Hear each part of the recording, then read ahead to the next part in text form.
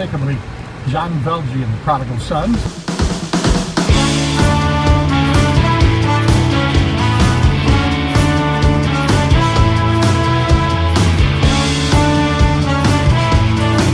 Before we begin, do you think you could sign my guitar? Yeah, of course. Do you have a spot? And all over it. All over it?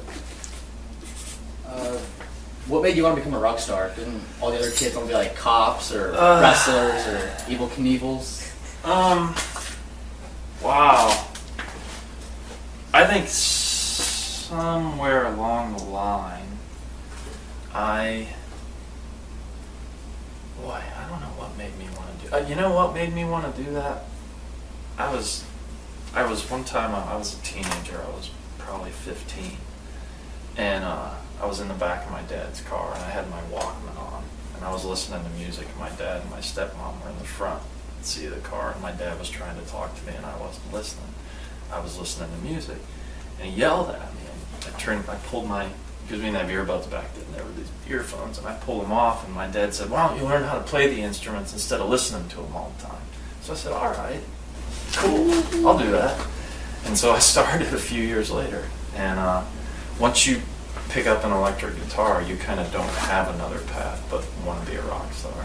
I mean, unless you're somebody like Stanley Jordan or somebody who's an amazing jazz guitar player. But, so like in a way, in a backhanded way, it was my dad. It was almost like he was daring me. And, so I said, okay. Nice. Yeah. How'd you become the musician you are today? I had great, inspiring teachers. And, I'm really self-taught.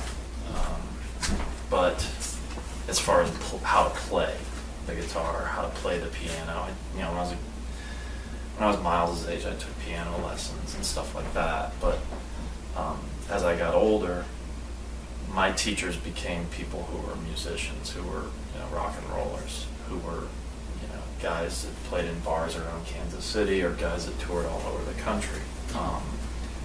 And so, a lot of what I do now, I credit to people who inspired me.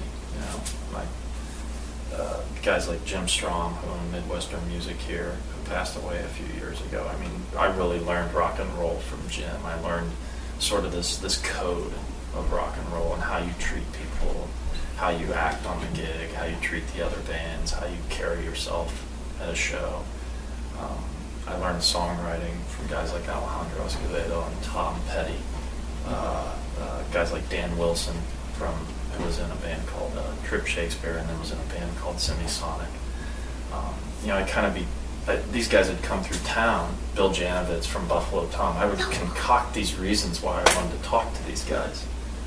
I'm writing an article on you for the local paper. I reviewed your album, and I'd love to, talk to you. And I didn't ever write anything. I just wanted to spend 30 minutes hanging out with these guys, and I learned, and I got to be really good friends with some of these guys through that. I became friends with Dan Wilson to the point where these guys, I was in Charlotte, North Carolina one time for just some reason, and they were playing a festival, and I went down to see them, and they were like, "John, from Kansas City, oh my God, what are you doing down here?" And so I learned from them. So the new album, Oregon Donor Blues, will be released Tuesday, June 24th. Mm-hmm. What organs did you have to donate to finance this project? I'm really in a really fortunate position. Your dad happens upon this old mixing console from a rock and roll station here in town, and that helps enable the project. That helps enable an album. Local radio station here in town, The Bridge, was really helpful and bought a bunch of advanced copies, bought a few hundred copies of the album before it was even done to give away to their supporters. But a lot of what I don't know if I'm answering your question metaphorically, or I went literal first. Metaphorically, I didn't have to donate organs, but unfortunately a lot of people who this album's about and where the stories come from on this album are folks who, I always say, it's about people who fought to die and won, and people who fought to live and lost. And then where we are when we're left in the wake of that. Those of us who love them and who care about them and who tried to keep them alive, what do we do afterwards, and where do we go, and how do we go on, and what do we grab a hold of? So that's really kind of where that comes from. Do you think you could push the album release date up to tomorrow? I'd love to get a copy of For it. you, I can push it up till today. How about that? All right. Perfect. Good. What bands have you been in over the years? I was in a band early on in the 90s called Big Perm. It was named after a character in Friday. Then I was in a band called Famous FM. Became St. Jude. Then I was in a band called the Daybirds. I was briefly, for about a week and a half, in a band called the Mendoza Lie. And then started the solo project. Solo project kind of was a part of, was kind of ongoing.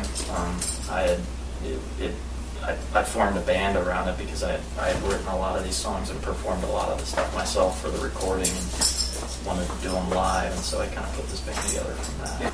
If you were to Farkle with Alejandro Escobedo, who would likely win? Oh, I would win, undoubtedly. I don't even think he knows what that is. I think he's far too old to Farkle. If I can turn a rhyme out of that question. Yeah, he wouldn't even know what it was. All right, so who would you say your favorite bands are? My favorite bands right now, Tom Petty, Bruce Springsteen, The Replacements, Big Star. It kind of all starts with those bands from that period. The Rolling Stones. I really love a lot of what kind of the bands that kind of like crept up in the mid '90s, who I guess kind of became popular in the mid '90s, like Archers of Loaf, Guided by Voices. There were a lot of these kind of indie rock bands before indie rock kind of morphed into this really popular genre. That were some of my favorites. Trip Shakespeare was one of my favorite bands.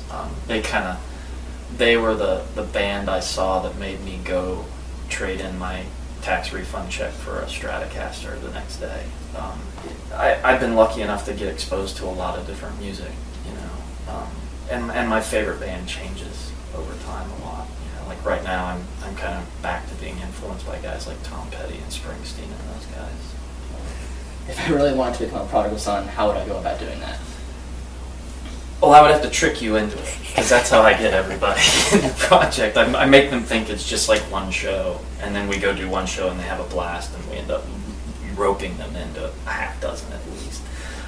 The guys in this band are, from top to bottom, they're just amazing players, but they all have put just years and hours in at their instrument.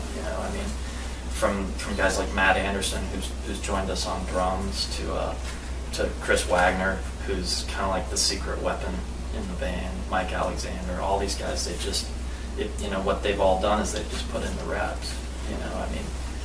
It's funny, like I don't know that anybody in the band would dignify the term prodigy, because I think they all have a really strong work ethic, and I kind of think that's what makes somebody a prodigal son is they have this really great work ethic. My goal is to have at least 50 on the stage at some point, so we'll get you in on that one. Awesome. In over 15 years of touring, who's the coolest person you've ever met? Wow.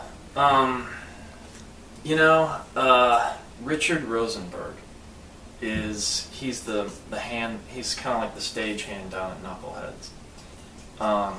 He is, we show up, first time I've ever played Knuckleheads, which is a bona fide honky-tonk here in the East Bottoms in Kansas City, right around the corner from where my grandmother grew up.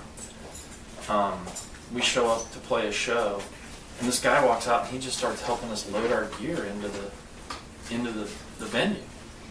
And he doesn't hear real well, and so he has to look at you, and so he's always making eye contact with you. And it's obvious that anybody that helps you load your gear is one of your favorite people. But Richard is just this amazing guy. But it's guys like Richard who I always find to be the coolest people in this business.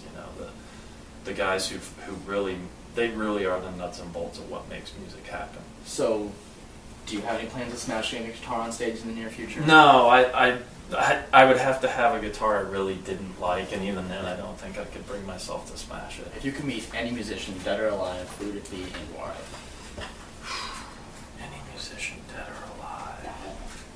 Richard Manuel. He was one of the guys in the band, and he sang "I Shall Be Released." And you know, I've seen movies about Lee Von Helm. You know, I've seen interviews with Rick Danko. I'd love to meet Lee Von Helm, but I never really got a real sense of what kind of person Richard Manuel was.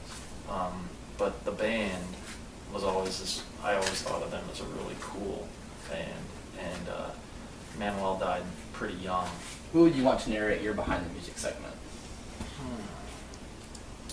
The easy answer is Morgan Freeman, but I don't think that's right. I think I would like to have John Munson narrate it. He has this really great voice. He's like 6.5 feet tall. He was the bass player in Troop Shakespeare, and he's an amazing musician and a really great guy. But he has this sort of affect to his voice that's it's really pretty cool. I've always heard that rock stars live hard and fast. How many cars or motorcycles do you own? I own 2 motorcycles and a car. 1 car. But yeah, 2 motorcycles. I think my new goal in life is to always have more motorcycles than cars. Who's your hero? Oh, my mom. Yeah. She was a single mom from the time I became an adolescent. And she was a school teacher.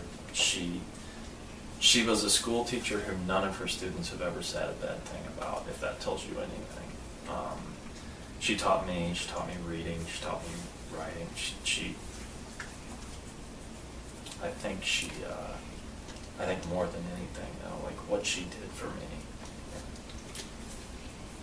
how she sort of enabled all of this. Yeah, definitely her. If we were to go outside right now and race, who do you think would win? I just ran 6 miles, so you would win. That's not a fair question at all. Yeah, you would definitely win. I do like that. So, Miles would win. I do like that. if and when I win, can I say I'm faster than a rock star? Yes, absolutely. You can say that without having to race. Yeah. Would you say you're an Elvis or a Beatles guy? Boy, I go between the two, you know. Sometimes I'm an Elvis guy, sometimes I'm a Beatles guy. I think right now I'm more of an Elvis guy. I would say right now I'm an Elvis guy. I get in these moments where I'm really blown away by what the Beatles do, but right now I'm just a little bit more in that kind of southern blues rock and roll. Would you say you're more of a Walmart guy or a Target guy? Target, yeah. I go to Walmart because they're the only place that sells goop. For when I work on the motorcycle, you have the wrong hand crank to get all that grease off. Like there's some that just don't work, and Walmart's the only place I've found goop. What would you say is the best thing about being alive? Everybody you run into, man. The best thing about being alive is, that's how you get to meet people. You don't meet a lot of people when you're in the grave, or when you're ashes strewn across whatever. So it's all the people you meet. I mean, that blows. Every day I see somebody or meet someone, or I don't even maybe talk to them. I just see them act. And like today, we were running and we hit our first water stop with the dog, and there's all these cars in the park, and I'm trying to figure out what these guys are doing. And I hear what I think is a softball. Somebody hitting a softball, and I crest the hill, and I see all these guys in white, just crisp white pants and white shirts, and they're playing cricket in the park right over here. And it's like, you don't get to see that. I don't think you get to see that when you're dead, So, I mean, it's just stuff like that. It's these little discoveries that you see when you drive down a road, or you look off to the side, or, that's pretty much the greatest thing about being alive. About 20 years from now, what would you think some cool statements are that people would say about your impact on the world? The coolest thing I could think anyone would say about my impact on the world is that I tried really hard to take care of the people that were around me, the guys in my band, the people I love, the people in my family, the people that we work with, you know, that more than anything else, what I did was an effort to look out for them. You know, that's one of the things I really try to do here is it's great to sit here and have a name on a record and write songs, and I don't want to diminish the beauty that comes along with that stuff, but really the reason I'm trying to move this along, you know, one step at a time and continue down the road, is what I'd love to look back on my life and be able to say is I enabled another 4 or 5 or 6 or 7 people to make their living doing nothing but doing what they love, playing music and touring the country and having time with their family that was based around a living they made by playing their instrument and making other people forget about their problems for 45 minutes or an hour. All right, last question. Okay. Is there any way Miles could be your tambourine man when he gets a bit older? Yeah, I think, you know, we always need a good tambourine. It's good. You're hired.